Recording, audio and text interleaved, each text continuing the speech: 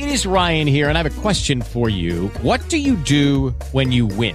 Like, are you a fist pumper, a woohooer, a hand clapper, a high fiver? I kind of like the high five, but if you want to hone in on those winning moves, check out Chumba Casino. At ChumbaCasino.com, choose from hundreds of social casino-style games for your chance to redeem serious cash prizes. There are new game releases weekly, plus free daily bonuses. So don't wait. Start having the most fun ever at ChumbaCasino.com. No purchase necessary. VGW. Void where prohibited by law. See terms and conditions. 18 plus.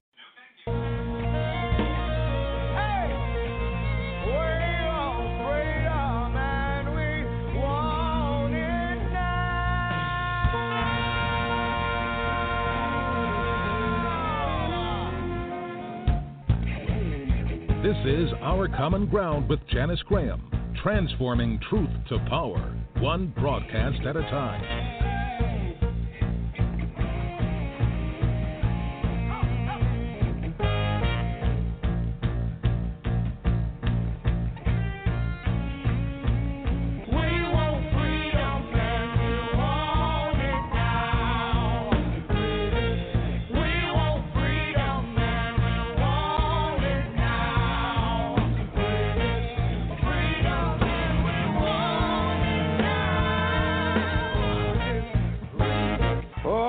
Government's changed. The election was stolen. We went from an intelligent friend to a dumb Dixiecrat, a rich Republican who has never held a job in his life, is against affirmative action, against education, I guess he is, against health care, against benefits for his own military, and gives tax breaks to the wealthiest contributors to his campaign. Government, when it came to treating the citizens of African descent fairly, America failed. She put them in chains. The government put them on slave quarters, put them on auction blocks, put them in cotton fields, put them in inferior schools, put them in substandard housing, put them in scientific experiments, put them in the lowest paying jobs, put them outside the equal protection of the law, kept them out of their racist bastions of higher education, and locked them into positions of hopelessness and helplessness. The government gives them the drugs, builds bigger prisons, passes a 3-strike law, and then wants us to sing God Bless America? No, no, no. Not God Bless America. God damn America for killing innocent people. God damn America for treating us citizens as less than human. God damn America as long as she tries to act like she is God and she is supreme. The United States government has failed the vast majority of her citizens of African descent. America's chickens coming home. Our Common Ground with Janice Graham, transforming truth to power, one broadcast at a time.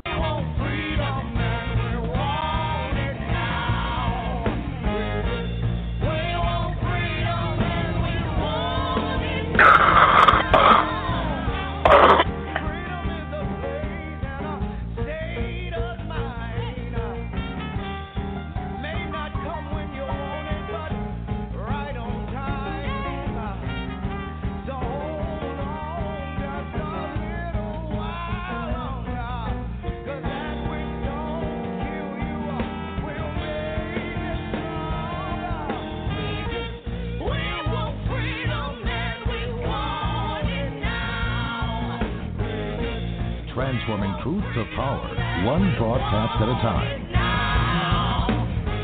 Our Common Ground, speaking truth to power and ourselves. Our Common Ground, a higher ground for discourse, discussion, solutions, and ideas. I'm Janice Graham, and I'll be listening for you. Talk that matters.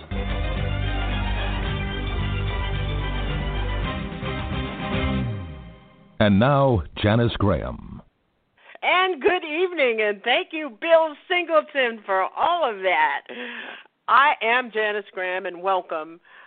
Tonight, Wednesday night open mic here at Our Common Ground. It is the Black Truth Sanctuary.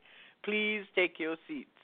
The applause, please end it so we can begin all of this stuff. We've got so much stuff to continue. I mean, some of the stuff we've been talking about for weeks. You know, and when I listen to Reverend Seco on that opening and the Soul Stirrers, I love him. I don't know where he is. He's always somewhere. I know he was out during the protests in Minneapolis, and he goes where he is needed. He is a minister located in the Boston First Church of Jamaica Plain, and he hosts a monthly hip-hop and rap and open mic night for young people in the Boston area on one Friday night a month.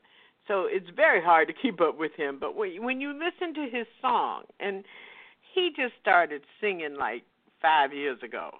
He wasn't, and he came up with this Resist, and it is just fire.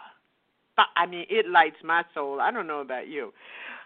For those of you who are new, thank you so much for joining us. And if you'd like to join in on the chat, you can come to blogtalkradio.com/OCG.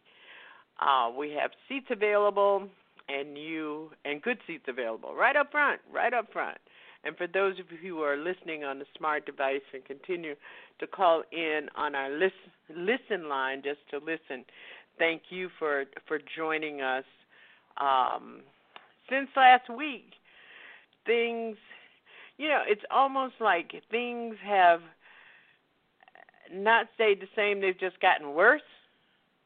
I don't know if you're feeling that, but I'm certainly feeling that. We are getting so many cues about the COVID-19 pandemic, and I am hoping that all of you are making every effort to stay safe in your homes and in your communities, and that if you have to go out, you are doing the social distancing requirements to try to keep yourself safe and keep others safe, and that you're wearing masks. I'm still wearing gloves if I need to go anywhere where it's not my house. And I'm still cleaning off my steering wheel if I have to go in and take the gloves off, and then doing all of the things, because I'm committed to staying safe, because one, I'm high risk by age and by physical medical history, and I want to see my grandchildren. It is not. I am not going to let it come from me, because I want to see my daughter. I want to see my grandchildren again, and until things calm down, I won't be able to do that. And I'm hoping that things will calm down for all of us. But let's go over some of the numbers so that people don't get comfortable. As of today, there are 4,973,568 coronavirus cases, confirmed cases in the United States. There have been, as of today, 161,601 deaths and 2,540,137 American residents have recovered from the virus, the coronavirus, but we really don't know to what extent those people have lifelong or long-term disabilities and physical impairment and illness, even though they recovered from the virus. 94% of all of the people who have been hospitalized and recovered continue to be in recovery. 6% of all of the cases have culminated in death. So let's look at some of the numbers, because it's amazing.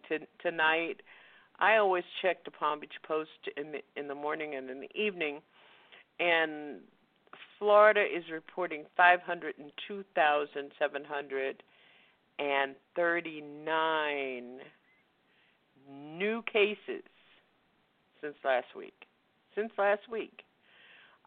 Update on the county in which I live, which is Palm Beach County, has 35,283 cases with 897 deaths, for those of you who are tuning in from Palm Beach County.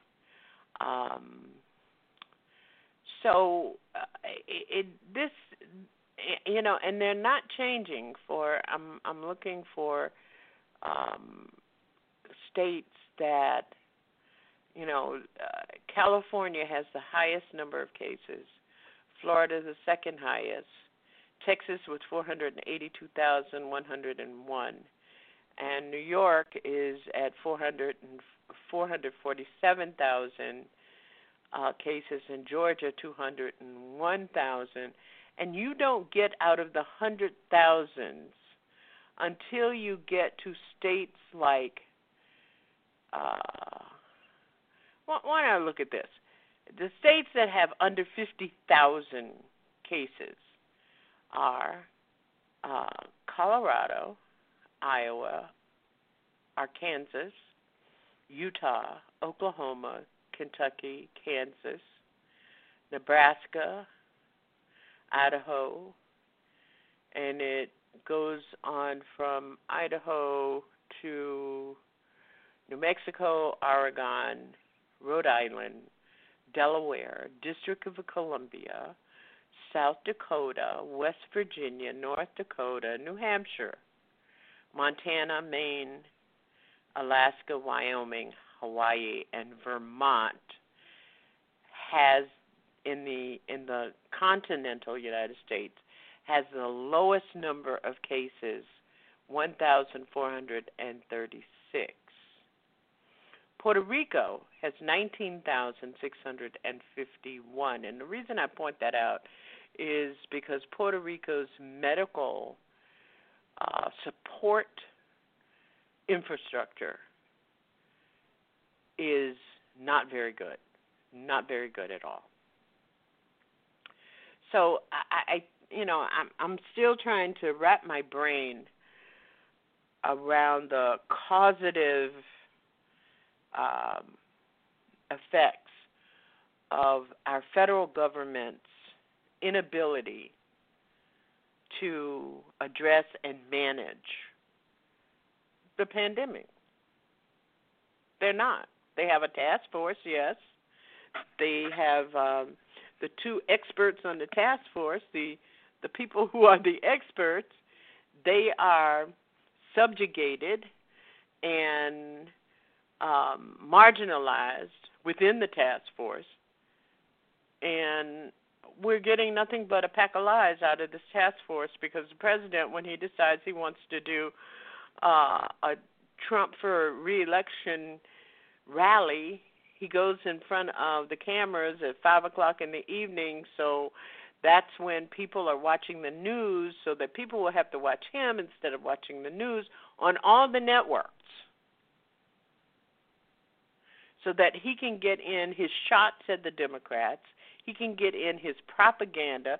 The propaganda machine is just crunching and crunching and crunching. And it's not just on coronavirus, because he says it's a coronavirus update, pandemic update, and he talks about it for a second, and then he starts spewing the lies and propaganda that he wants to propagate as part of his political campaign. And we're allowing that. I can't get my head around that either. For, I tweeted to MSNBC last week one day. I was so disgusted, and I wasn't going to listen to it. But I just asked MSNBC, you have fine analysts on your network. Why are you allowing Donald Trump to hold a campaign rally for 1 hour, 2 days in a row on your network? Why don't you just say to your reporters, watch it and report it later on or whatever? And here's the other thing, is that none of the networks, after listening to Donald Trump for a whole hour, are doing real-time fact-checking. When you know you've got a sociopathic liar, a psychopathic liar, as a president, it just makes sense. But you know what? They're doing it because they want to do it. They're doing it this way because they want.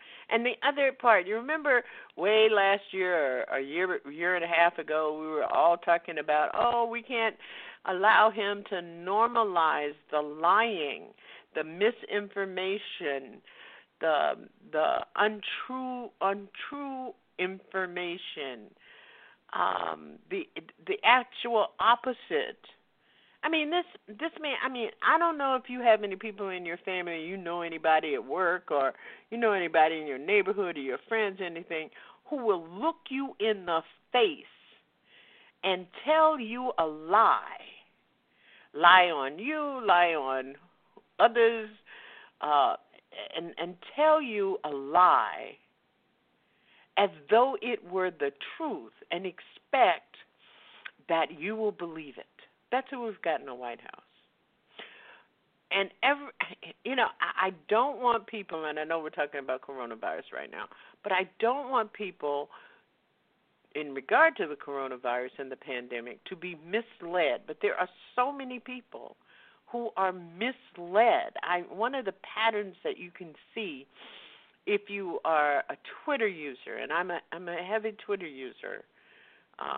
I was on Twitter for a long time before I ever even did anything on it. But it's really interesting that when people correct or respond to him with factual information on Twitter, all of a sudden you see hundreds of people who are testifying, witnessing, and explaining and furthering the lie that he just did. But Facebook got him today, and I'm not a big fan of Mark Zuckerberg at all. But he tweeted something about the coronavirus and children today he posted on today on Facebook, and Facebook took it down. And in its place was an explanation that it was not factual information about, and harmful, that was the good word, harmful information about coronavirus, and they took it down. I don't know how that's going to sit with him. But I do want at our Common Ground, we've been family for a long time. We've been family for a long time. I talked to an Our Common Ground listener on the phone today and realized that he's been listening to this program since 1986. 86. I said 86. That was before the Internet. That was right at the crest of the Internet. Because I've been a geek a long time. My first home computer was a Apple IIgs. And my first computer on my desk at work, nobody else had computers on their desk at work, but I was just curious, and I said, I want one. And the only thing the thing could do was send an email. And I was one of the few people out of maybe 600 people in the building who had an email address. There was only 3 of us who had email, and 3 or 4 of us who had email addresses. And I didn't need to talk to those people, but I was just curious. So, and this was a computer company, by the way. But anyway, I think that we have to be very careful, and we have to carefully vet the information. I decided that the only information that I'm going to pay attention to are the 3 doctors who saved my life, and they know my medical history. They understand what my body does, and that's what I'm listening to. And if you don't have medical doctors who care for you and who are helping you to get through this pandemic, sending you information or telling you where you can get the information, then you need to check that person. Because every week I'm getting a bulletin, and that may be because I'm higher risk than most people. But anyway, stay safe. And we still are open to talk about this notion of opening a school. I think one of the things that happened last week was in Georgia, a summer camp opened, and all the children and the staff went home sick with COVID-19. 2 days. Didn't take but 2 days. It was a summer camp. So we're open at 347-838-9852 to talk with you, to entertain your comments and your understanding of where we are in this pandemic. I think people have to be very careful, and I hope that all of you are, that you are not pulling back from wiping down the jars and stuff you bring home from stores, especially things that are hard surface, plastics. Plastic is a hard surface. And that when you bring in stuff from the market, that you're using antibacterial wipes to wipe down the surfaces and keeping your children and the young people that you love, the little ones who have to be reminded about washing their hands and trying to keep their hands out of their faces, which is a very hard thing to do. And that's why I have concerns about schools opening, especially with, people are thinking that somehow we're on the other side of the curve. We're on the original side of the curve. We haven't hit the peak yet. And all the experts are telling us that. So if and these anti-maskers and people who are running around, there was a Tennessee representative in the U.S. Congress who was on a tear about coronavirus and COVID-19 pandemic being a hoax, and he was hit by the virus over the weekend because it was reported on Monday. I read that on Monday. The other thing that I think all of us need to do is to check with our friends, to check with the people that you love about what they're doing. I gave birth to runaway cowgirl. And I sometimes have to put her in check and say, look, you're behaving like this thing is over, and it's not over. You've already had it. You can get it again. You had it very early, so your stuff probably already ran out. Your antibodies already ran out. So you need to cool your jets on the kind of things that you are doing. Especially with working with, if you work with my daughter happens to work with the products that they bill. She's always checking parts that come from China, parts that come from Malaysia, and they're all mostly stainless steel and plastics. She takes a look at them when they come in and blah, blah, blah. Wash your hands and make sure you're using this sanitizers. And people have known how important that is in the workplace for a long time. I mean, I work for the federal government, and every 3 months they were delivering some more sanitizer and sanitizer wipes on your desk. Routine. Part of that was about the flu and about common colds and about some people's hygiene, but we won't talk about that. So let's be real cool about it.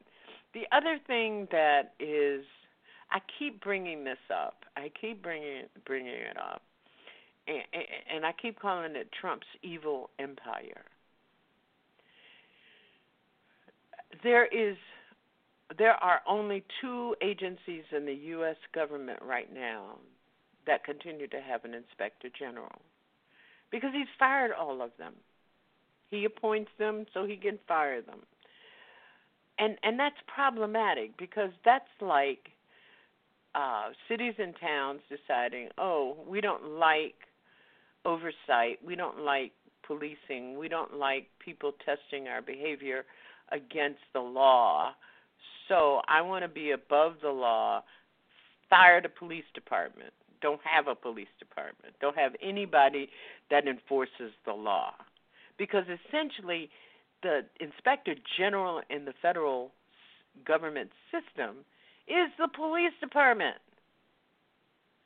So here we are trying to figure out what happened to the inspector general report, an investigative report on Donald Trump's behavior in asking Woody Johnson, the ambassador to Scotland, to ask the Scottish government to have their national golf tournament at his golf course. And Woody Johnson did it because Woody Johnson wants Donald Trump to do him favors too. And there was an investigation, and now the investigation is missing. The inspector general was fired, and the deputy inspector general, who was supposed to follow up on it, he quit. Other piece is that what's happening with the Census Bureau. The census was expected to continue into September. Now this administration has decided that it's going to cut it a month short. It really doesn't like what it's seeing, the numbers. So Donald Trump figures and these corrupt traitors in the Republican Party figure, if they can stop the census now, they can do a better job of gerrymandering for their party and for their friends. We can talk about that because it's Trump's evil empire. The big thing, and I don't know if all of you were with me the night after I read David Enright's book, maybe about 2.5 months ago, and I was raving about Deutsche Bank and Trump's history with Deutsche Bank. Well, I think the making of Donald Trump by David K. Johnston, I think we should have been very concerned that the fact is that we have a mob criminal empire running, being the president. Our president is a criminal. So we can talk about all of those things, and I do want to talk about the census, and I want to ask you a favor. You can go to 2020census.org and complete your census forms right now while you're listening to this show, if you're not going to call in, if you're not in the chat room, or even if you are in the chat room. And so we're going to have a census party while we're on the air tonight.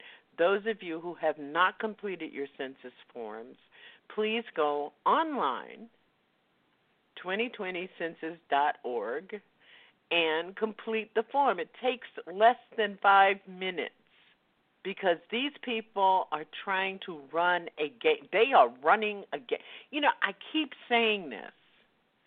These people got a plan, and they're carrying out their plan.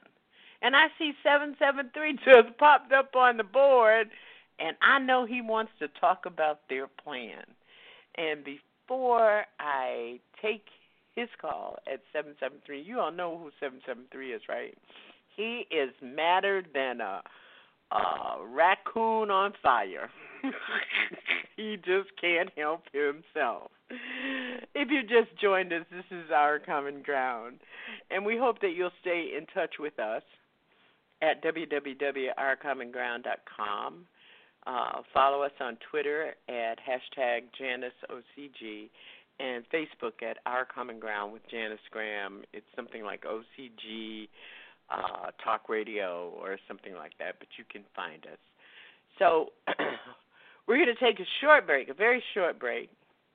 And while we're taking this break, just open up another browser tab, go to 2020census.org, and complete your census. And make sure you're asking, this is how activism operates. You're constantly on the plan. That's why they win and we don't, because we think it's over after we talk about it. Well, it's not over after we talk about it. Make sure everybody in your family, I'm doing my hands like I hate people when they tap their hands while they're talking. What are you doing? Are you calling up the troops or something? But make sure that your friends, the people you love, your family, because there's a difference between people you love and your family sometimes, and your colleagues. Everybody is filling out this census. And maybe the thing to do, if you go on Facebook or YouTube or whatever shows you listen to or watch, why don't we make a point as an Our Common Ground family that for the next 5 days, every day, because I know most of you are on Facebook, go on Facebook and ask the question of the people who follow you or your friends on Twitter and Facebook, have you completed the census form? Or, tell them something about the census form to do it or whatever. Okay. We're going to take a break.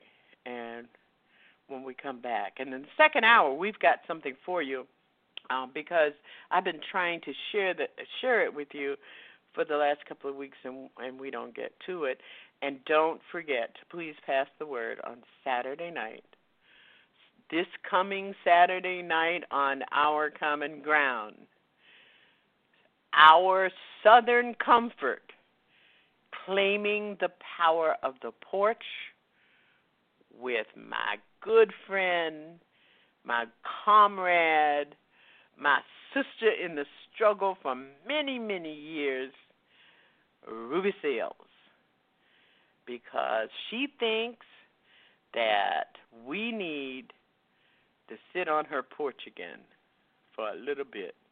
We'll be right back. Transforming truth to power, one broadcast at a time. Every 10 years, the census comes along, and it seems like everyone I know always asks the same two questions. What is the census, and why does it even matter? Let me give it to you straight. The census counts every single person living in America. An accurate count of our community tells us where there are more people. And where there are more people, there are more needs. Our participation could impact how public funding flows to our schools, health clinics, senior care, job training, and housing. It even determines our congressional representation. I don't know about you, but it sure sounds like the census matters to me. This year, take a little time for the 2020 census. You can complete it online, by phone, or by mail, and make sure you count everybody you live with. Your mama, daddy, sweethearts, babies, roommates, everyone. This chance only comes every 10 years, so let's step up and be counted. Shape your future. Start here. Learn more at 2020census.gov. Paid for by U.S. Census Bureau.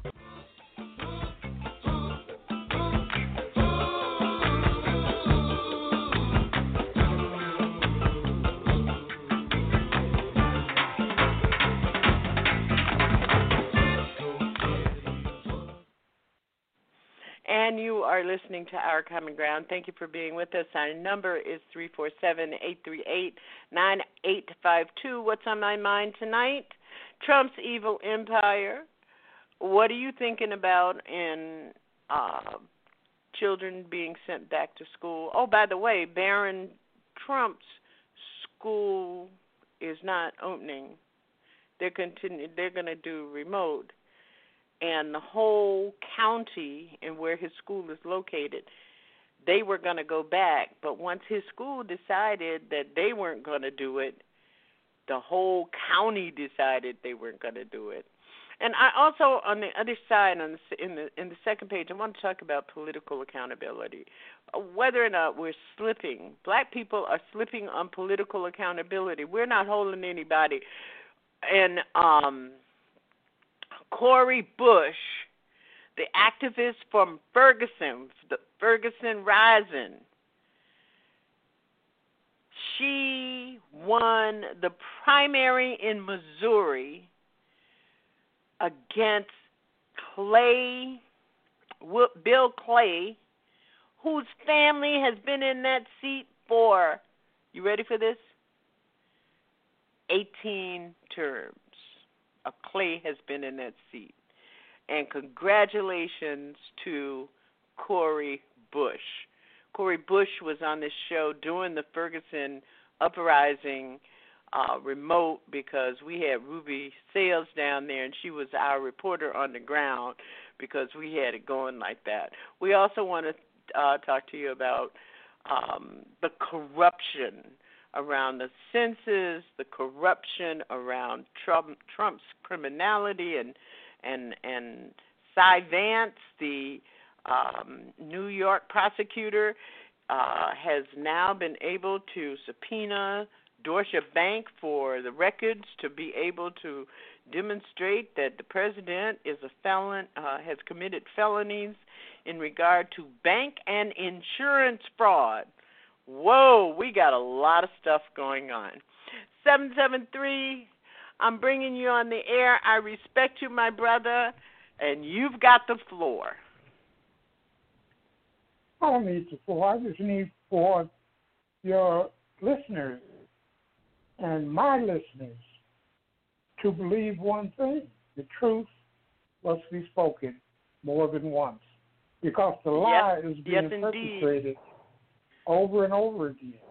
He sends 30, 40 surrogates out in a couple of days, and they repeat, and they're right on.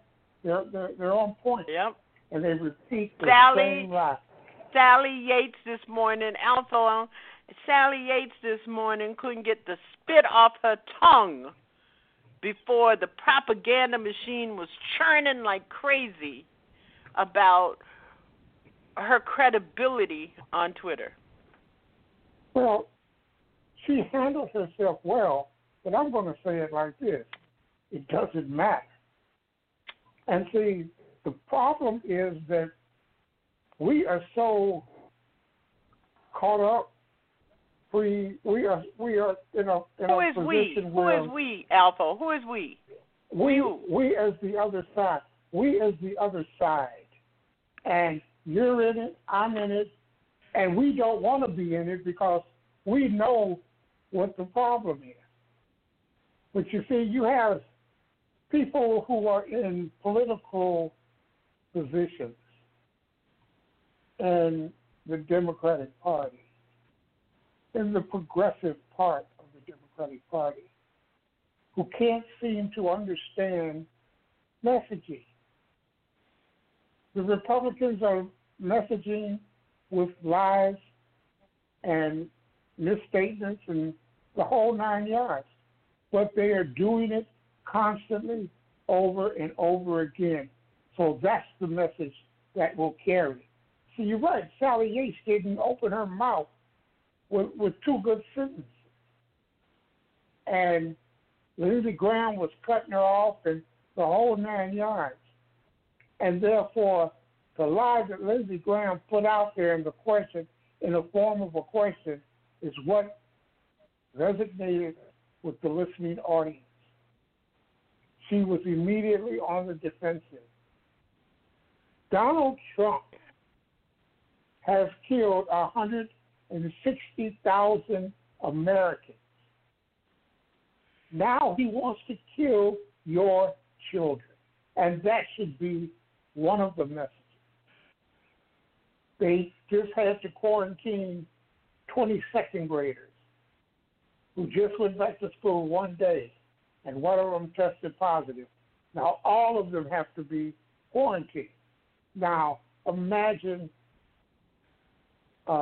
second grader. What is that, 7, 8? That's 7 years old. Okay. Mm-hmm. Now, imagine a 7-year-old having to be quarantined. He may be able to see his mother or his parents or some familiar support, but he can't touch him, talk to him. This is a second grader. And he wants your children to go back into a hostile environment. The teachers will get sick first because they will pick up from an asymptomatic child. And then that child will get sick. And next thing you know, they got to close the schools down. But what about all of these children that are sick and the teachers that are sick and the teachers that will die? Ask Herman Cain if it was worth it. Herman Cain went to a rally with no mask. I'm trying not to laugh. Okay. Well, I mean, My bad. I'm not a person who just oozes empathy for that type of stupidity. I'm just not that person. Well, who was that? Rick Rigsby. He said, make sure your servant's child is larger than your ego. Ego is the anesthetic that numbs the pain of stupidity. And that's what Republicans are. Those people who believe that what comes out of Donald Trump's mouth, and if you notice how he talks, his initial point that he wants to emphasize, he says it 3 or 4 times in a matter of 4 or 5 sentences. He repeats that point over and over and over, and it's repeated time and time again. And then his surrogates. You can say, right, his surrogates do the same thing. You can say the death rate is 1,000 a day. It is what it is. And he'll say it with, he was flustered, frustrated, but he said it anyway. Right away, Joe Biden has a campaign ad out for it. Okay, fine. But what's missing from that campaign ad is another ad simply saying, now, Donald, he's opened the economy too soon. The pandemic has reappeared with a vengeance. People are dying in record numbers. Now he wants to kill your children. Protect your children. Do not send them to school. And that should be the message coming from the Democratic Party. But here's another flaw in the Democratic strategy. I don't even know if they have a strategy, but in the DNC, they don't. I just don't know if they have one. But nobody is saying that Donald Trump never closed down the U.S. in response to the pandemic. They're not saying that. They're allowing him to say that he shut down travel from China in March, and that was the federal response. And nobody has responded to that on a national platform. The other flaw, if I was on the board of the DNC, one of the things that I would insist that has to be done is that $1 million would have to be spent on shows like Our Common Ground and other shows playing these ads, like Scotty Reed's Black Talk Network, India's show, a whole bunch of independents where black people are listening. They're listening by podcast, they're listening live, whatever, and talking about whatever Biden is talking about, because I don't know what he's talking about. I really don't know what he's talking about. And I read 5 newspapers a day. The need for Biden to speak is you can't eat while you're on this show, Alpha. Stop it. I'm not eating anything. I'm not eating anything. Okay. And, well, I was just trying to get a word in edgewise. That's why it sounds like I see. Yeah. Okay, that's Alpha. Full of words. And the need for Biden to speak is nil. Donald Trump will supply you with everything. He's doing it for himself, doing it to himself. And all you have to do is pick up the fruit off the ground, and they won't do it. But here's my point. Biden doesn't have any surrogates. The Bernie people, I talked to Nina Turner last week, and I asked her, "Is the Biden people using you to do something?" She says, "I don't even know if I want to." Yeah, and she has a perfect platform for it because people follow her. She makes a quote and says something about she'll die in the gutter or something before she votes for Biden. Yeah, but the thing is that she knows how to beat up Donald Trump. That's what I'm saying. For Biden?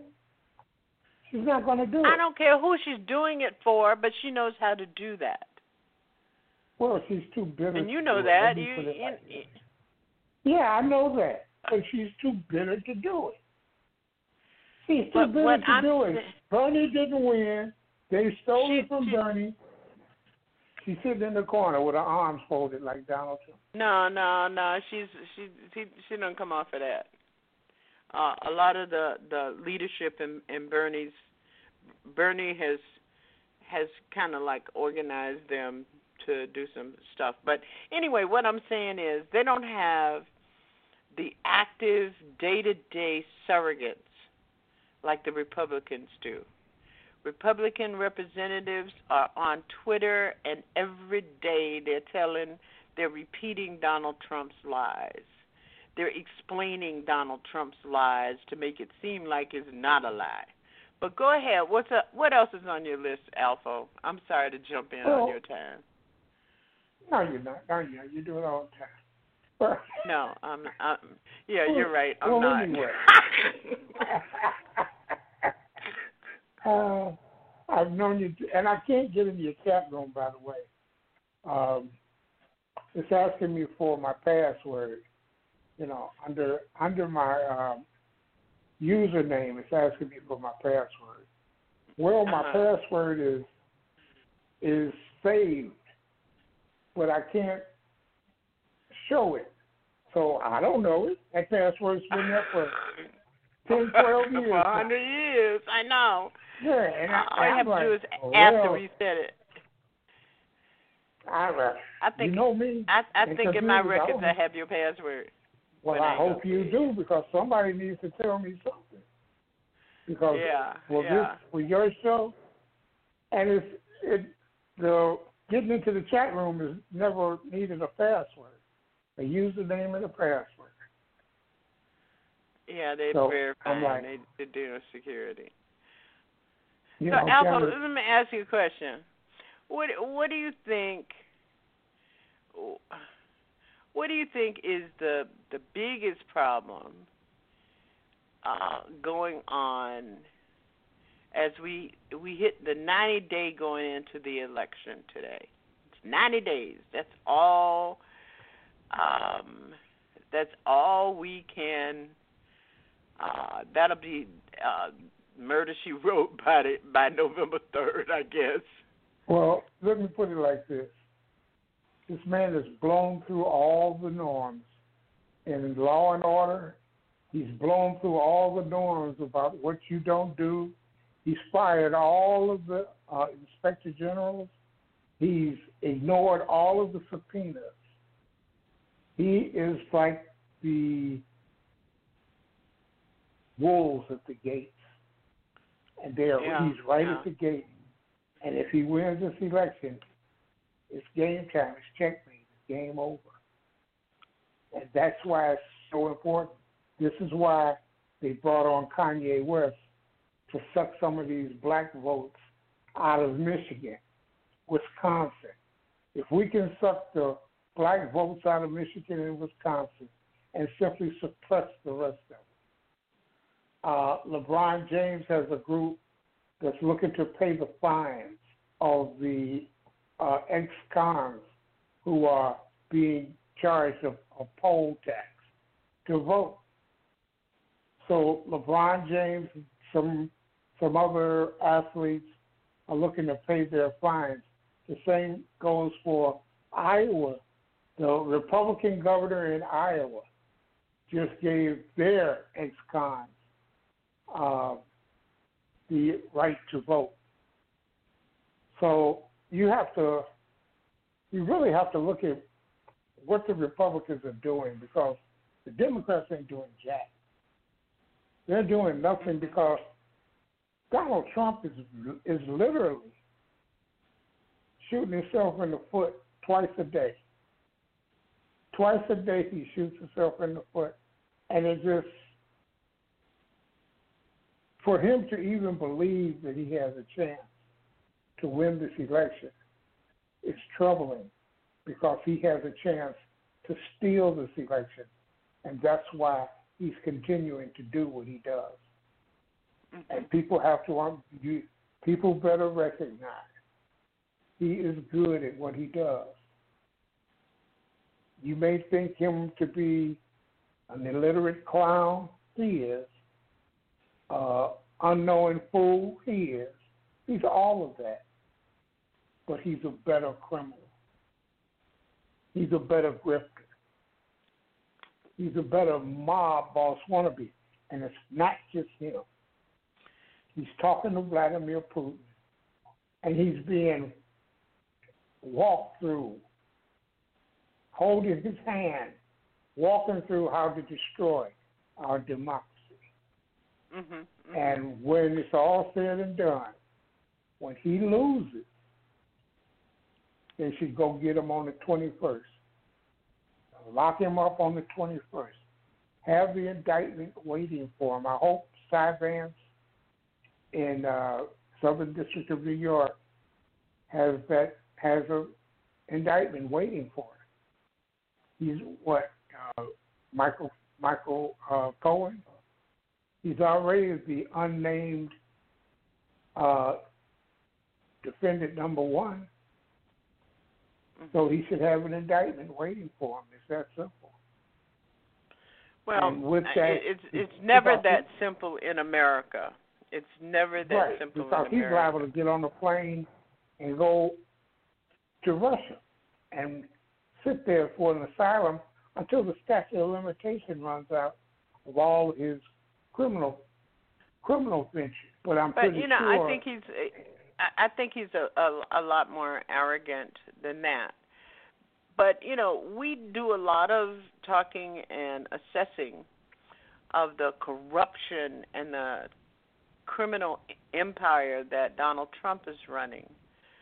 without a comprehensive understanding that the system of capitalism is going to allow him to survive. The people who have the power currency are not going to let him fall, because that means they become more vulnerable. Their vulnerabilities are exposed.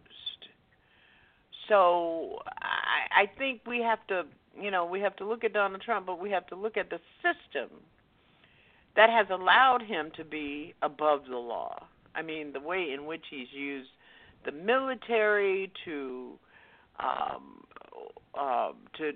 send in the government to send in goons to threaten and hurt and injure American citizens. I mean, you can go all the way back to the way in which he handled the major hurricane in Puerto Rico. We had a president who really did not respect the idea that Puerto Rican citizens are American citizens, that he had no respect for any of the laws for which he disagreed. It wasn't a matter of disagreement. It was a matter of he didn't like it and he wanted it his way.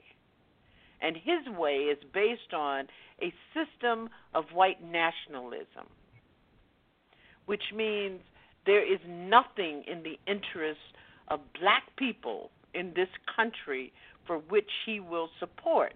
And in the next hour, I will give you my take, because the rule that he rescinded last week was a project that I worked on for the last 5 years in public service. It wasn't easy. It wasn't easy under Barack Obama. It wasn't easy under Julian Castro, because these people really do not understand how systemic and institutionalized racism is. And when they do begin to have some understanding, it becomes overwhelming to them because they have to buck the system to change it.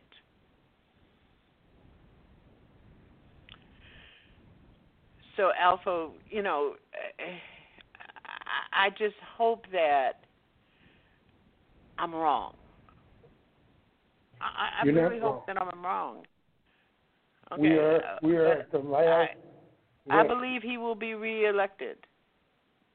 There is nothing in my history that has caused me to have an evolved consciousness to believe that America will not stop him from stealing this election. I mean, look at Bill Barr. Bill Barr is the most dangerous man in the world. And then you've got Jared Kushner, who the only competency this guy really has is that he lived to see his father in federal prison. And then on top of all of that, he married Donald Trump's daughter. I want to ask you a question that Purple Pill is asking in the chat room, and I'm not gonna deal with some of the other stuff because we all have our opinions. What do you think? I mean, Purple Pill is asking: is there a distinction between the Republicans and the Democrats? Ron Daniels used to say it's the Tweedledee and the Tweedledum. Well, there's a difference. Like I've said, you've got one who is corporate. They lean to the corporations and to the rich. You've got the other one who simply leans to the rich in Wall Street, and they're willing to leave a few crumbs for those who follow them. So there is a difference. But when people tell you they're the lesser of two evils, and I say what? When has this country been anything other than evil? And that's the truth. So when someone says there's no difference, then I have to ask them, then where in the hell are you going? Who are you going to support? The third party? The Green Party has never won a damn thing. All they are spoilers. So, you don't like Democrats, you don't like Republicans, you were just out there. You were just out there screaming in the wind, and you continue to be out there. This is not about declaring that Democrats are better than Republicans. They are just as asinine as a Republican, but they are willing to leave something for the people. And that's what you have to understand. You could be anti-Democrat, anti-Republican, but where are you going? Where are you going? Where are you going politically? And if it don't matter where you go, why are you here? Why are you on the site posting trolling? That's what you're doing. You're trolling. Because if your theology has absolutely no point, then you have no point. Mm-hmm. Well, his ego is what drives it. You know, part of the problem is, and I've been saying it a lot lately, is that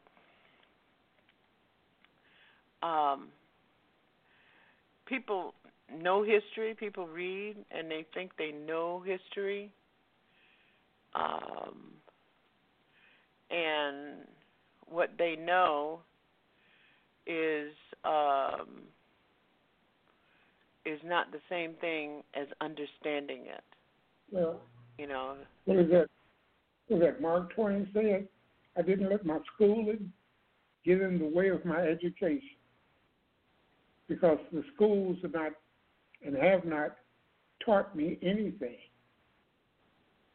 But afterwards, I taught my education, and that's just the bottom line. No, this is, and I see the simplicity of what Purple Pill is posting, and I'm not saying he's wrong, but I asked him the question: where's he going? Well, he's been kicked out because that's nothing but trolling. Yeah, I can't deal with it. I have no tolerance. No more tolerance, and what the hell? I can't close this thing. So,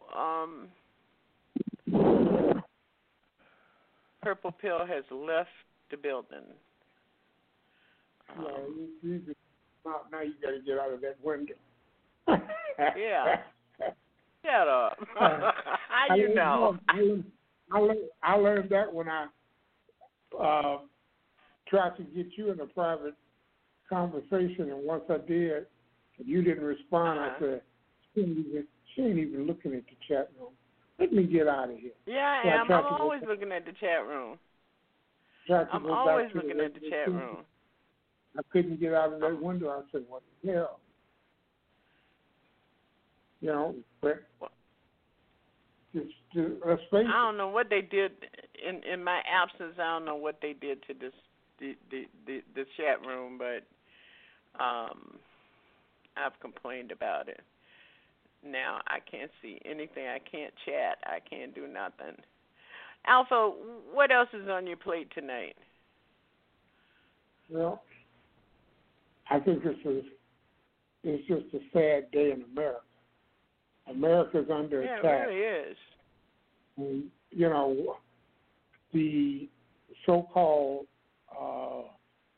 oversight, the people who we voted, they got the majority in the Congress, and they're supposed to be tying this man up with oversight, subpoenas, the whole 9 yards. Mm-hmm. Right now, he's killing Americans, and now he wants to kill your children. And they're going to send their children to school. so the children can come home and affect their parents and their grandparents. This is the most asinine stories of Donald Trump. And they've got a montage that came out in May. Mm-hmm. And it's a 5-month episode after episode of neglect. I ask you this, and why wasn't this brought up? The Japanese just bombed Pearl Harbor. Oh, let's let the states handle that. These states, you handle that individually by yourself. The Lusitania was just sank by German U-boats. Oh, no, let's let the states handle that individually. And that's what he has done. He has basically removed the national response to this pandemic and has allowed it to spread. He is on the side of the pandemic. This is the perfect storm in which he has created. And that's how he will win re-election. People, and the people who have died and their loved ones will basically sit around and allow him to be rewarded for his insidiousness. And that's all this is, completely insidious. And we can't do a thing about it because there aren't enough people paying attention. But I got to tell you, election after election, progressives and people are coming out to vote. And if that happens, he can't win, regardless of what he does. I have a feeling that the people will overcome the cheating, the suppression. Look at Florida. Get those 1.4 million convicts the right to vote again, and make sure they register, and make sure they get to the polls. Even if you gotta bust them there your damn self. Get them to the polls. Don't just pay the fine. You got to help them there. But the one thing I feel the most is when Joe Biden becomes president, they do nothing. Yeah. Okay, Alpha. I've got another caller, but I like your review. I like your review. I know it's pessimistic at best. It's always pessimistic. But yeah. Put me on mute. I will. Thank you for your call. That was Alpha of the Alpha Show. You know, you come in here and no, I ain't gonna say nothing. 646, you're on the air. I respect you. Thank you for your call. Yeah, I respect you too, Janice. It's Jay. You and Alpha are two of the most long-winded people I know, but I enjoy it. Hey, listen. I'm a talk show host. What do you want? You got another long-winded one coming on Saturday night. Hopefully I'll be back in town in time to listen. But listen, what I wanted to say to both you and Alpha was, you know, the problem with all of this really is the Democratic Party. They just such a waste, man. They just so terrible in running a campaign and putting forward a narrative to really show how horrible Trump is and to galvanize the people to want to vote for Biden, who is just as bad and if not more disaster than Trump is, if the truth be told. I don't know if you heard that nonsense that he spoke today about did you have a drug test and are you a junkie and all that. Yeah, he sounded confused. You know, he was trying to do his best in impersonation of he was trying to ride the body of Barack Obama being clever, and it really didn't work. Not and at all. That's why, yeah. I mean, but you know what, Jay? I keep saying, and I'll say it again. It is our fault he is the candidate. Oh, well, I think I'm not going to blame. See, let me say this to you, and let me be clear from the beginning. I don't blame black people at all for this nonsense. I blame white people for it. It's those who are the individuals who go along with a person that basically is inept, stupid, doesn't know what he's doing, has shown you numerous times that he's not fit for the job. He has no clue or no idea on what he's doing. He's killing your parents. He's killing your kids. And for what? I mean, because in all actuality, if he doesn't win re-election, he's going to jail. Believe me when I tell you. They go get him. They go get him. And he knows they're going to get him. But the thing is, you have enablers, which are the racists in this society, that will allow him to continue to be in office like I think the worst human being in politics, Mitch McConnell. I mean, a person like Mitch McConnell is beyond the devil to me. I think he's worse than Trump, if the truth be told. I mean, the things that this man is doing in office, if people had the understanding and the intelligence to know what politics should really be about, he should be courted. He should be done away with at the job. But and you got to remember this, which nobody talks about, is the condition of his state of Kentucky. Oh, them white folks there live horribly, and it's only because it works for them. But the woman that's running behind him, against him, she didn't have a chance in hell. I saw her polling from Kentucky the other night. Her name is Sally something. Yeah, but whose fault is that? That's the Democratic Party's fault. Yeah. That's not anybody's fault other than the Democratic Party, because they don't have the leadership nor the vision, because Paul Perez is a piece of garbage. He shouldn't have never been in the position if our so-called hero, Barack Obama, didn't do what he did to Keith Ellison. Let's be honest about that. That's why we're in the position that we're in, because our so-called hero, Barack Obama, blocked Keith Ellison. Because Keith Ellison would have done a way better job than Tom Perez has. Tom Perez, if you be honest, you don't even see this fool out there. I mean, it's just tragic in all honesty, Janice, the way that the Democratic Party is being run. And you know what's even worse? It's those black individuals who get on TV, like the Jason Johnson, the Tiffany Cross, you know what I mean, the Moody, whatever, and some of the others. I want to know this one thing, Janice. Why haven't they all come together in a room collectively and put together an agenda on how they're going to galvanize and get black people out to support the Democratic Party? Do you really think the establishment of the Democratic National Committee cares about Jason Johnson and Tiffany Cross?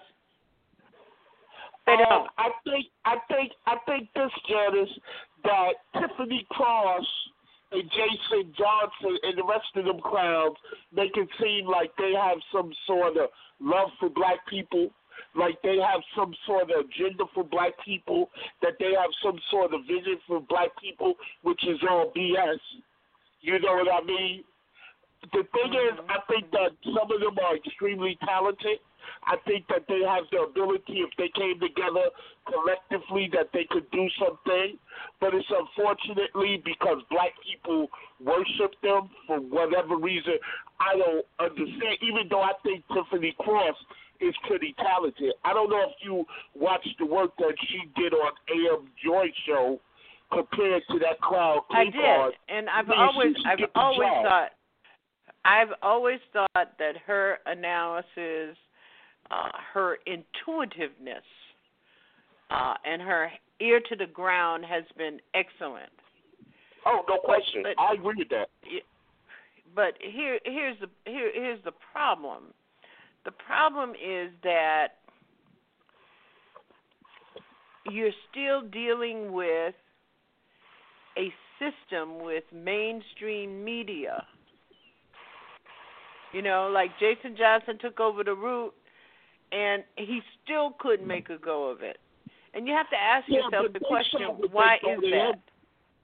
Yeah, but they showed what they thought of him when he made that comment that he made about women, and they basically hook, line, and sinking him for He was 4 on months. suspension.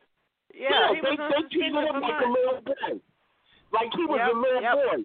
Now, if you're really about your business, you're supposed to be in a position to whereas your voice don't stop being heard. And you know the sad thing is that he did it on the Karen Hunter show on Sirius, and you know she's never had him back on her show.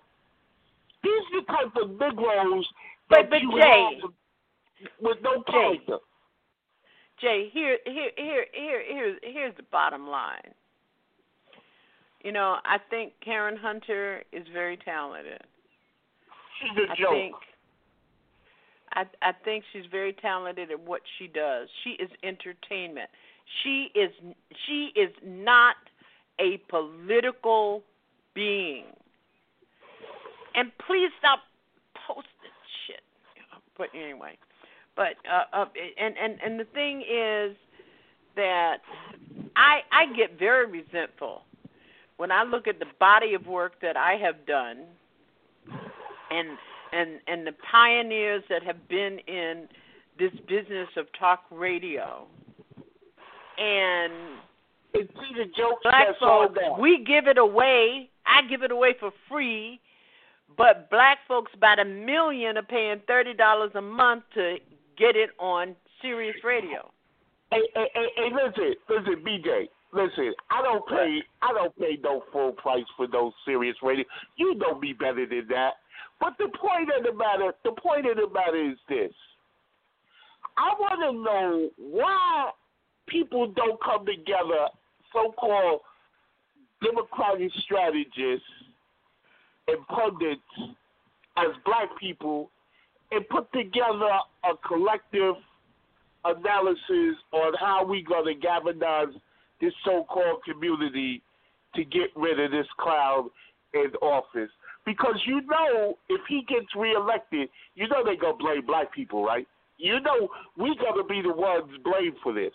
You know it because, you know, they blamed us for the fool getting in office in the first place, which wasn't true. It was white women. You know what I mean? But the point of the matter is this, BJ. This is real talk. If you don't have a plan and you don't have an agenda, and you don't have independent media like yourself to be able to do the necessary things to put forward the message, then you can't expect nothing from these people if all you're doing is getting your information from CNN and MSNBC. Now listen, I got issues with Roland Martin, but I must give the guy credit. He is a journalist. He do put forward some pretty good information in regards to how we should act and behave. Now the others, they just try to keep that MSNBC and CNN check coming in they face on TV instead of standing up and being held accountable for their actions on how they're leading black folks into this farce of Joe Biden. Because anytime you put your situation based upon who's going to be the black woman that Joe Biden picks to determine if you're going to vote for him or not with somebody like this clown in office, something's fundamentally wrong with your thinking. Well, the other thing is strategically this whole discussion about who's going to be the vice president. They have made a mess of it. I agree. So, and you're absolutely right. They're going to use it. I mean, I don't know how it got to who's going to be the black vice president, woman vice president. That's crazy, yeah. Vice president. Yeah, because if you take Kamala Harris out of the Senate, if you take Elizabeth Warren out of the Senate, you're taking a risk that I don't think we can afford that the Democrats can afford to take. And on top of that, what's even worse is putting an animal like Susan Rice as the vice president. If I had to take someone, I'll be honest with you, and they were black, I would probably go with Val Demings. I think Val Demings, you gotta pedigree. She would be the one I would pick. Well, Val Demings had her own. Val Demings had her own problems in the Tampa Police Department. So but she has a better chance of serving the people than an animal like Susan Rice. Susan Rice is horrible. Well, I will tell you one thing about Susan Rice. Let me tell you one thing about Susan Rice. If he really wants to serve this country and begin to upend the mess that Donald Trump has made of foreign affairs, Susan Rice should be his Secretary of State. Yeah, but knows. Wait. We got to stop having people who have to learn the system, and by the time the term is over, they're getting a sense of how it works. Yeah, but BJ, I agree with what you're saying, but the difference is this. Our development in this country moving forward is not going to be on the world stage. It's going to be. Yeah, I understand that, but we've got to fix some things. We're in real serious trouble. Yeah, but we're in real serious trouble in this country. We don't even know. Yes. We don't even realize, honestly, BJ, how serious we, as not only black people, but white people, are in trouble economically in this country. Do you know that the homeless population in this country is going to be like back in the 30s, at the Great Depression? We're in a depression. Yeah, but I know we're in a depression. I know that, but most people don't understand that. They don't even have a clue. Do you know within the next 4 or 5 months what this economy is going to be like, BJ, and the suffering that people are going through? And I tell you this as a landlord. The people that I'm dealing with, they suffering. And the only thing that's saving them is I got compassion. I understand what's at play, and I'm smart enough to deal with Section 8. But believe me when I'm telling you, there are so many people out here that are on the verge of foreclosure, being displaced and evicted from their homes.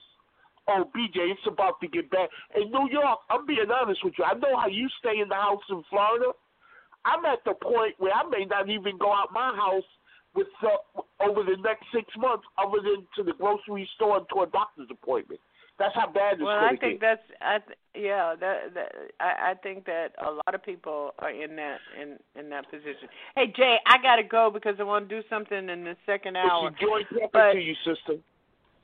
It's good to hear from you. But I think that one of the things that we've got to do, and one of the things I want to talk about in the second hour, is accountability. And we have to start at home.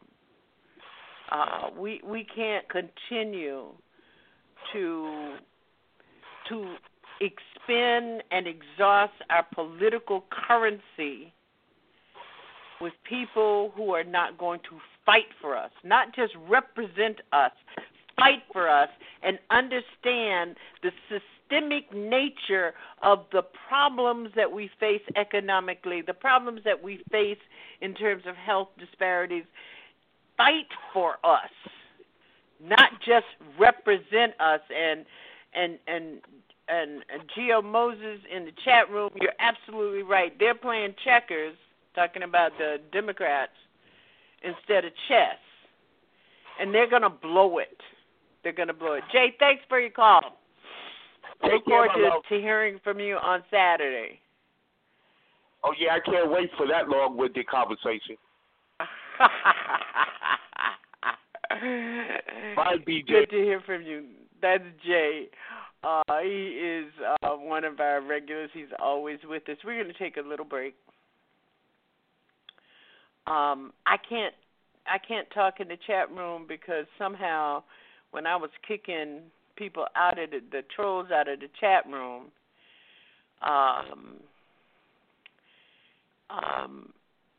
it won't let me. Now it won't let me type in the chat room or something. I don't know what the heck is going on. So we're going to take a break, and when we come back, I really want to talk about this thing that we need to talk about, accountability. Accountability in our own communities. We have got to stop doing so much talking and start organizing, even at the smallest level. We'll be right back.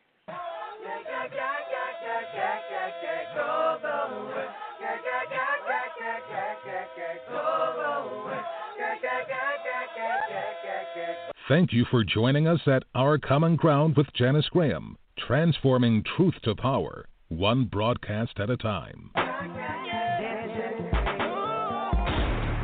This is America. Don't catch you slipping now. Don't catch you slipping now. Look what I'm whipping now. This is America. Don't catch you slipping now. Don't catch you slipping now. Look what I'm whipping now.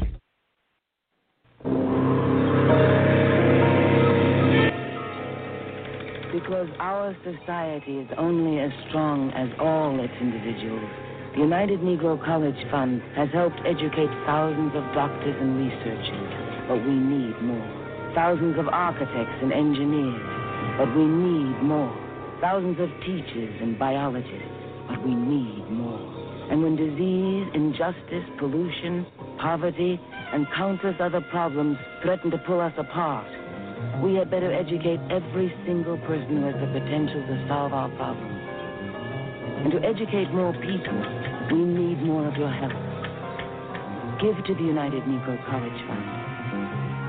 With so much at stake, a mind is a terrible thing to waste.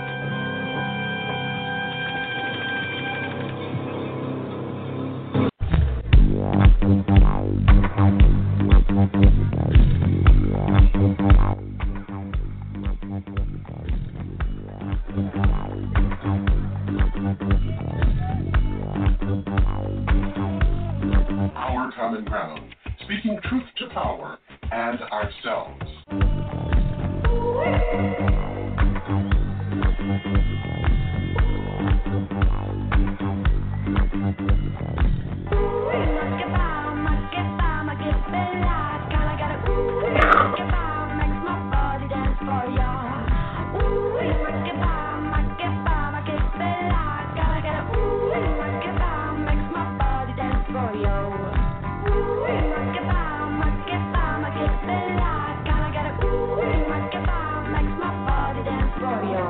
I'm Janice Graham, and I'll be listening for you. How do you wake up the entire African American community to the hidden issue of mental health? It showed up in my life through one of my best friends, and we've been friends for over 30 years. One story at a time. If we would have known earlier, we would have been much more supportive with her. Once I reached out to my sister, it got a little better. Once I told my mother, it got a little better. The more I talked about it, I've felt it coming off. The healing is in me, and the healing in the journey can also be extended to others. It's our community and our mental health. Giving voice to what you're feeling is part of the healing. If you're strong enough to just open your mouth, that's all it takes. And the most revolutionary and healing thing that Black people can do right now is to love one another. It's time to share ourselves. Healing starts with us. A message from the U.S. Department of Health and Human Services, the Ad Council, and the Stay Strong Foundation. You're listening to Truth. I want to know why I'm fine 1 minute and the next my body aches so bad I can't move. I want to know why my hair is falling out. I'm only 17. I'm tired all the time. Now, this rash. I just want to know what's going on. When you don't have the right answers, it may be time to ask your doctor the right question. Could I have lupus? For answers, for support, for hope, visit couldihavelupus.gov or call 1-800-994-9662. Brought to you by the U.S. Department of Health and Human Services Office on Women's Health and the Ad Council.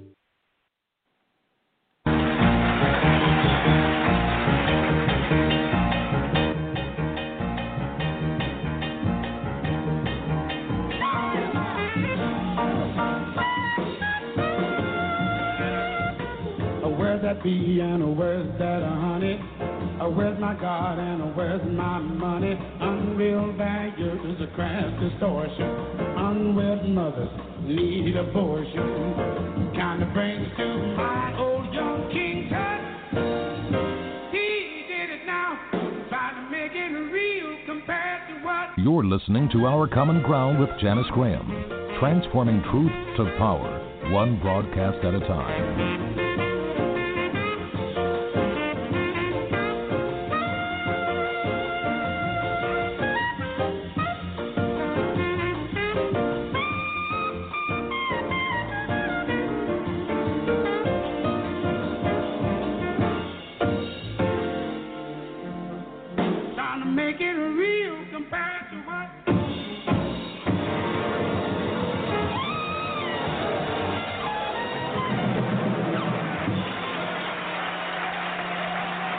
And now, back to Janice. And thank you for being here at Our Common Ground on Mkuntano Wednesday night open mic. It is, for those of you haven't been around, this is our Wednesday night. Your calls drive the agenda. But one of the things I want to talk about is this whole accountability and how we think about what we're doing. So I've got this clip. I want you to take a listen to it, and we can talk about it on the other side. That's when I'm gonna stand up, take my people with me. Together we are going to a brand new home, far across the river. Can you hear freedom calling me to answer? Gonna keep on keeping on. I can feel it in my bones. So I've been seeing a lot of things talking of the people making commentary. Interestingly enough, the ones I've noticed that have been making the commentary are wealthy black people, making the commentary about we should not be rioting, we should not be looting, we should not be tearing up our own communities. And then there's been an argument of the other side of we should be hitting them in the pocket. We should be focusing on the blackout days where we don't spend money. But, you know, I feel like we should do both. And I feel like I support both. And I'll tell you why I support both. I support both because when you have a civil unrest like this, there are three types of people in the streets. There are the protesters, there are the rioters, and there are the looters. The protesters are there because they actually care about what is happening in the community. They want to raise their voices, and they are there strictly to protest. You have the rioters who are angry, who are anarchists, who really just want to fuck shit up, and that's what they're going to do regardless. And then you have the looters. And the looters almost exclusively are just there to do that, to loot. Now, people are like, well, what did you gain? Well, what did you get from looting? I think that as long as we're focusing on the what, We're not focusing on the why, and that's my issue with that. As long as we're focusing on what they're doing, we're not focusing on why they're doing. And some people are like, well, those aren't people who are legitimately angry about what's happening. Those are people who just want to get stuff. Okay, well then, let's go with that. Let's say that's what it is. Let's ask ourselves why in this country in 2020, the financial gap between poor blacks and the rest of the world is at such a distance that people feel like their only hope and only opportunity to get some of the things that we flaunt and flash in front of them all the time is to walk through a broken glass window and get it. That they are so hopeless that getting that necklace, getting that TV, getting that change, getting that bed, getting that phone, whatever it is that they're going to get, is that in that moment when the riots happen and if they present an opportunity of looting, that's their only opportunity to get it. We need to be questioning that why. Why are people that poor? Why are people that broke? Why are people that food insecure, that clothing insecure, that they feel like their only shot, that they are shooting their shot by walking through a broken glass window to get what they need.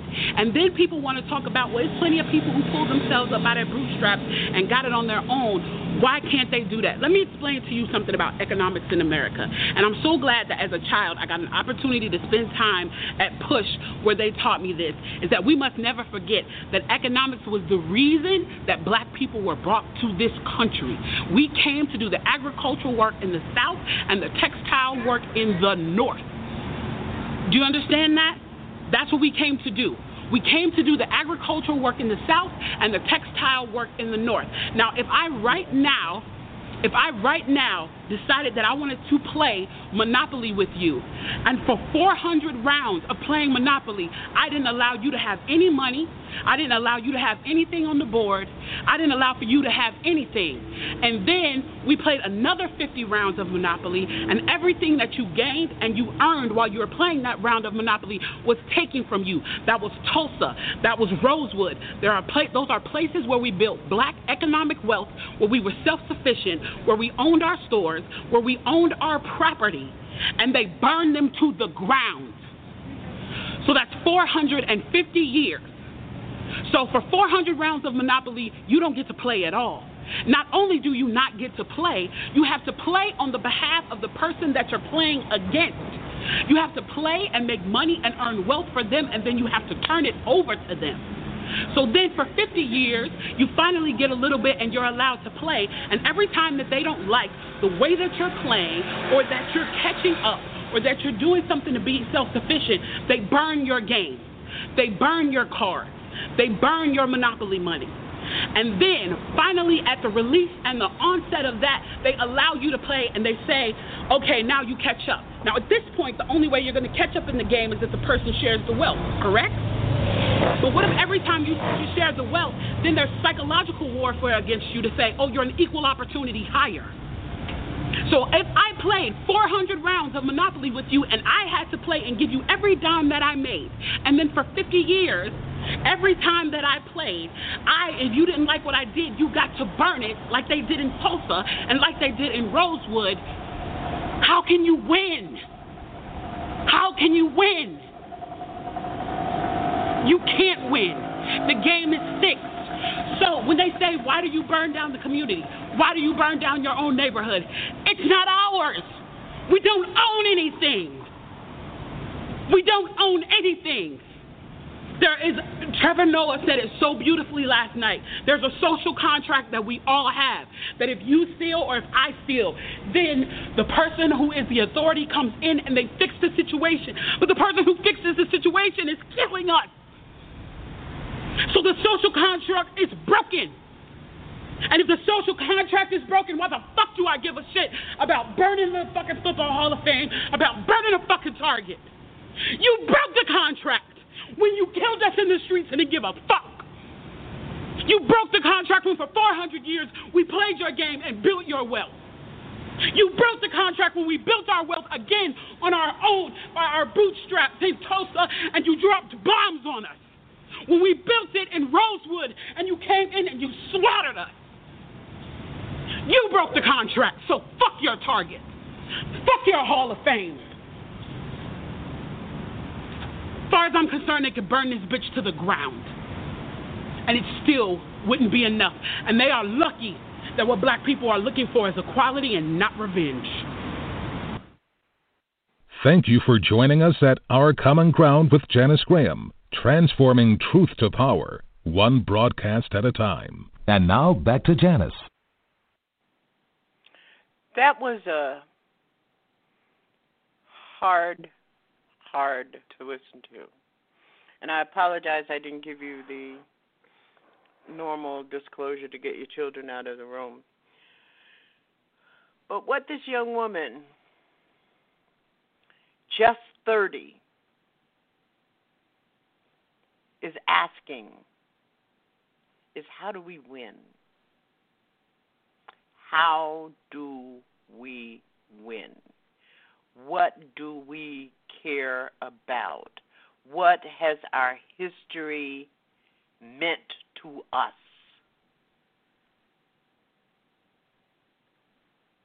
Just how do we win? Our number is 347-838-9852. And if you'd like to talk with us about what this young activist, but you know, one of the things that really caught me the first time I listened to her was she said somebody taught her. Somebody at Push taught her to understand how we came to this place at this time and how we have been here for so long. And we keep playing Monopoly. We keep playing the game, understanding that we are not going to win. So how do we win? And I'm wondering, where are the architects of a new game where the social contract is that everybody gets a fair chance to win,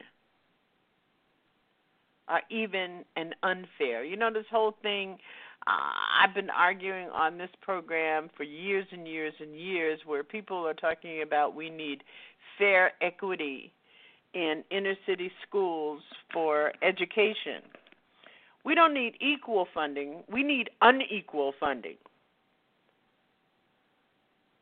We don't need fair housing. We need unequal fair housing.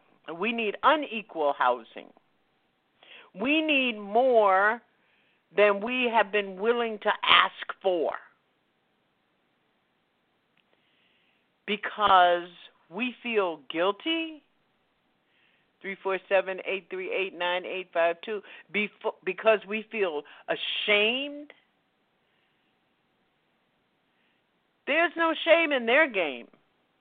All you have to do is track Donald Trump. He has a crime syndicate running on our taxpayer dollars through our government.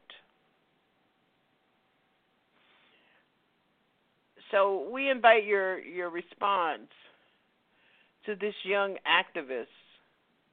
You know, and the thing is that what she represents for me, as I listen to her, is another generation of black activists who are desperate.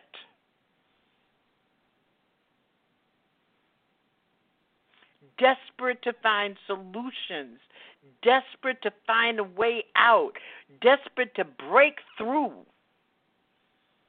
And she doesn't know, but she has insight. And it was really interesting when she said the people who are benefiting, you remember how we talk about the people who benefited from the Executive Order 11246, which was historically monumental executive order signed by Lyndon Johnson that essentially initiated the notion of affirmatively acting to eradicate the present effects of past discrimination. That's what affirmative action is. Eradicate the present effects of past discrimination. That's what reparations is. To address the outcome of past discrimination against black people, of past acts of terror, both economic and social and physical terror, and to pay the debt that is owed for free labor. That is what reparations is. So anyway, when Lyndon Johnson signed Executive Order 11246, it was an order that addressed the requirements of the Civil Rights Act of 1963, Title VII in employment, Title VIII in education. So they had to go back, even after they passed the law, the civil rights law, they had to go back and say, okay, you know, people aren't doing what the law says, and instead of putting them in jail, instead of firing them from their jobs, instead of putting them in prison, we're going to say some more about it. And that was Executive 11246, which said that in addition to providing equal employment opportunity, equal education opportunity, you must do some additional things which will eradicate the current effects of past discrimination. And that's all reparations is. Eradicate the social, the economic, the educational atrocities perpetrated against black people in the past and pay the debt that is owed as a result of the outcomes. Pay the debt that is owed for free labor.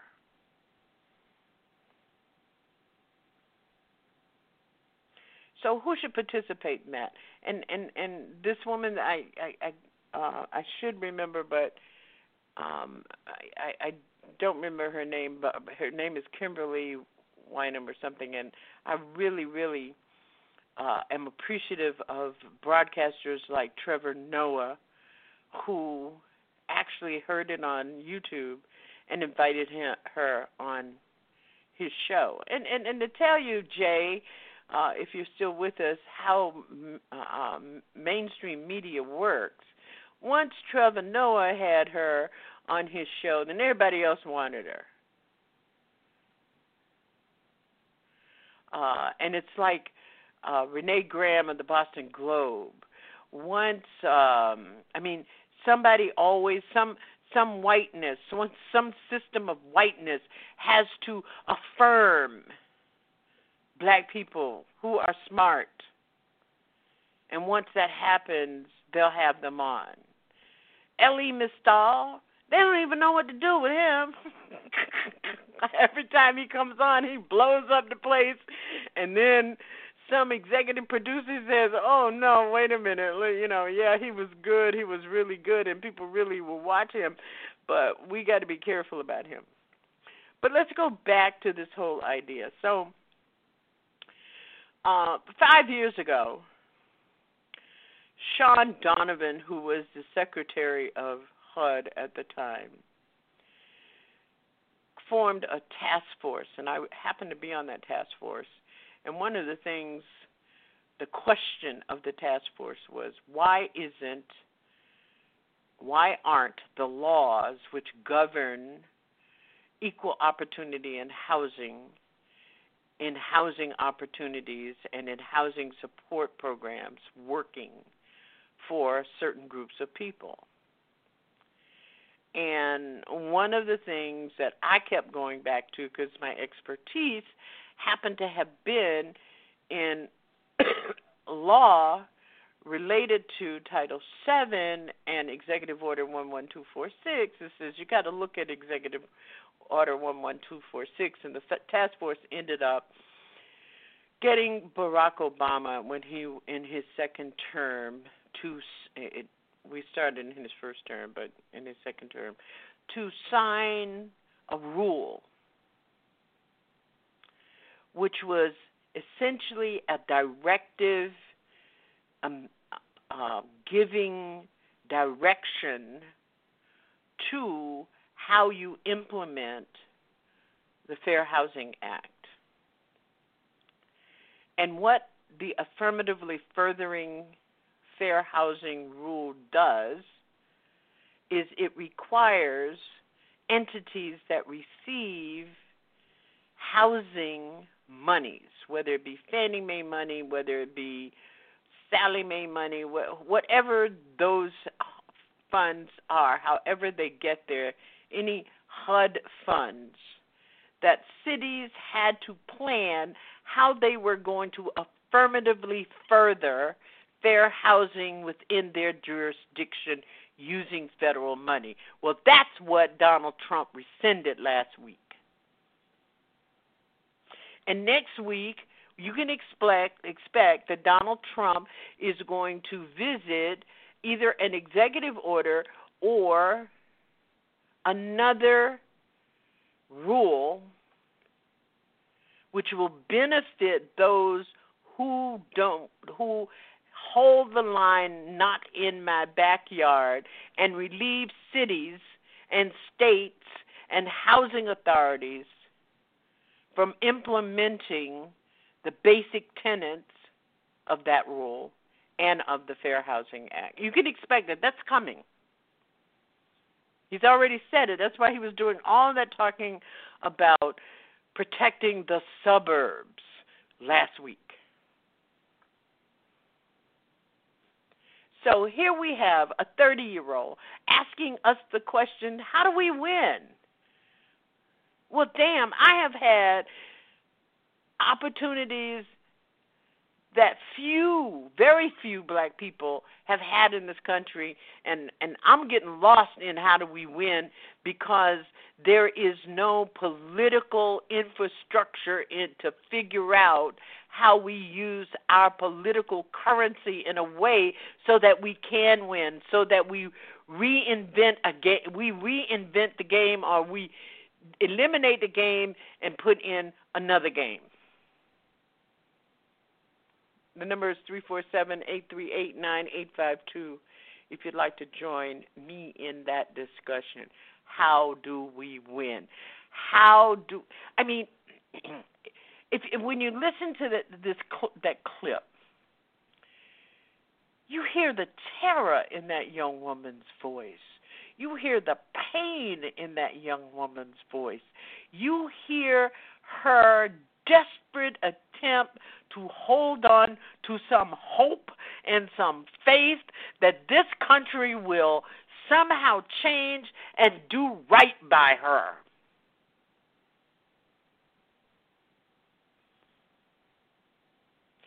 I had a conference, well, I guess you don't call it a conference when it's your grandchildren, with my two oldest grandchildren to listen to that clip and talk about it. Because I want them to be asking the question, how do I win?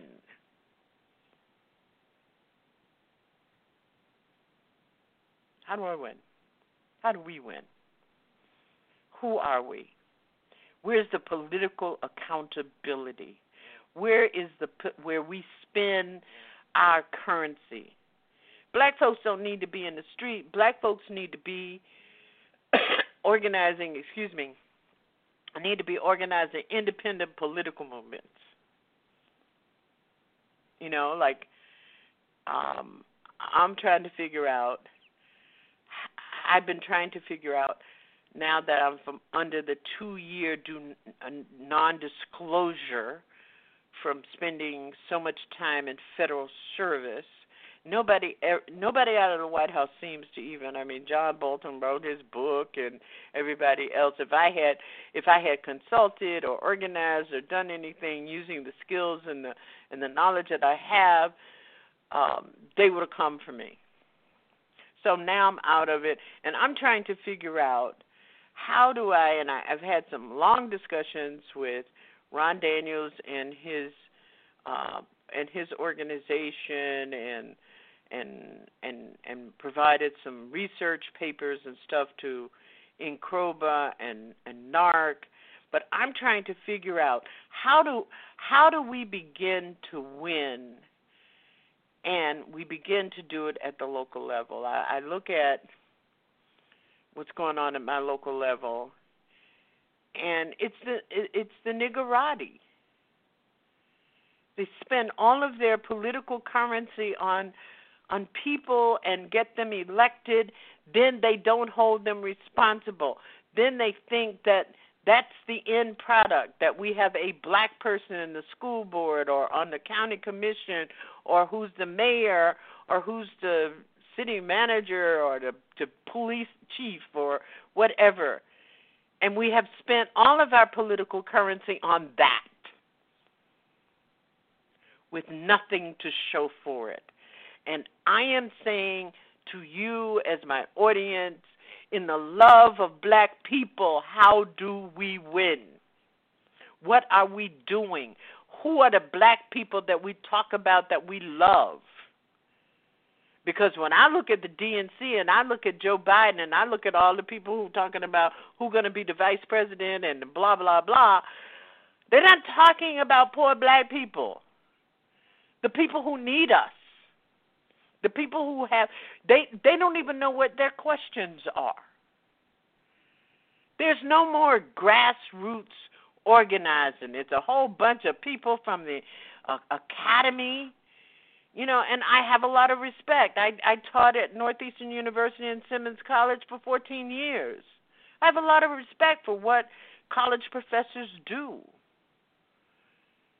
But it's not about writing papers. It's not about knowing history and not understanding it. It's not about knowing what black people's problems and the equity charts and the socio inequity statistics. It's about what we do for people and who people we're talking about, and whether or not we're going to continue to spend our political capital. Excuse me, and I hope you don't have any children near your wherever you're listening. Spend our political capital on bullshit. I hope you'll join us on Saturday night with Ruby Sales. We're going to be talking about Southern comfort and the power of the porch, which really is about the power of us talking to each other, the power of us holding each other accountable, the power of us giving and having the support of other black people. I just think that we have to do something different to answer the question of how we win. Because I will tell you that I have been on this microphone for this many years asking the same questions, raising the same issues. And since that time, we have had a black president, an African-American president. Since that time, H.R. 40 in the U.S. Congress House has moved a little bit. Since that time, we probably have 10 times more talk shows about us. Thank you for being with us, and we'll see you on Saturday night. You take care. Thank you for joining us at Our Common Ground with Janice Graham, transforming truth to power, one broadcast at a time. Rise like the day, I'll rise up in spite of the air. I will rise 1,000 times again. Thank you for being with us tonight on Our Common Ground. Join us next Saturday night as we talk with you about issues of race and intersectionality. You must know who you are the first thing in the morning and all the day long. Not because they told you, but because you know it, you feel it, you believe it, and you live it. Just who are you?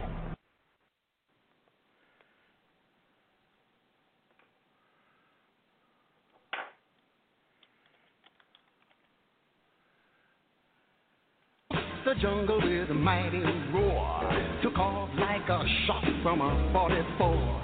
He found the elephant where the tall grass grows and said, I come to punch you in your long nose. The elephant looked at the lion in surprise and said, boy, you better go pick on somebody your size. But the lion wouldn't listen. He made a pass. The elephant slapped him down in the grass. The lion roared and sprung from the ground, and that's when that elephant really went to town. I mean, he whipped that lion for the rest of the day, and I still don't see how the lion got away. But he dragged on more dead than alive, and that's when that monkey started his signifying jive.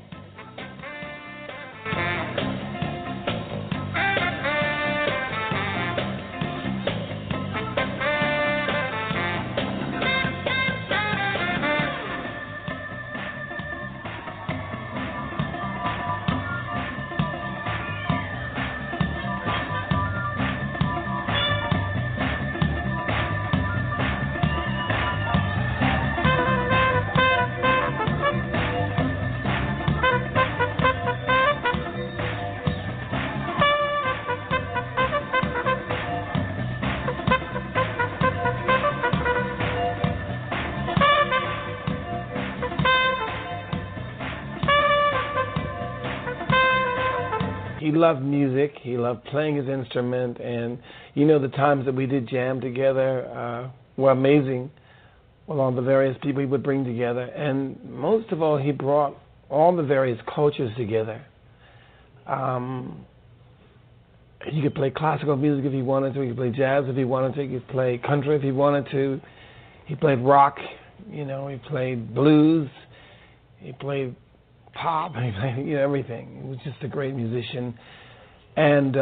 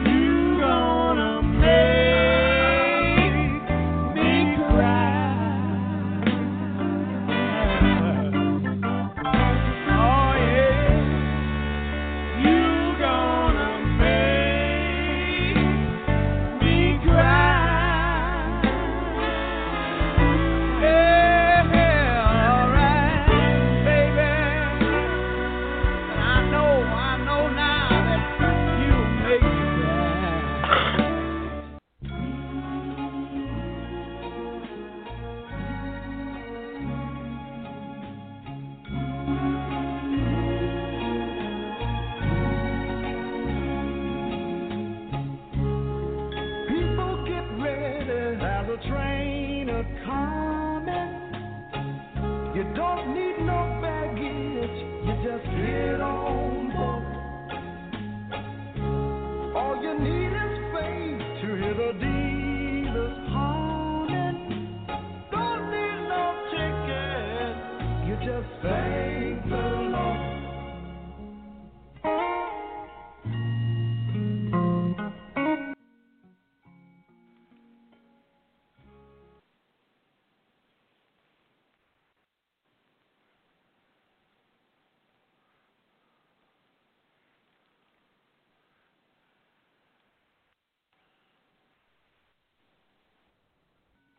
Lucky Land Casino, asking people, what's the weirdest place you've gotten lucky? Lucky? In line at the deli, I guess? Aha, in my dentist's office.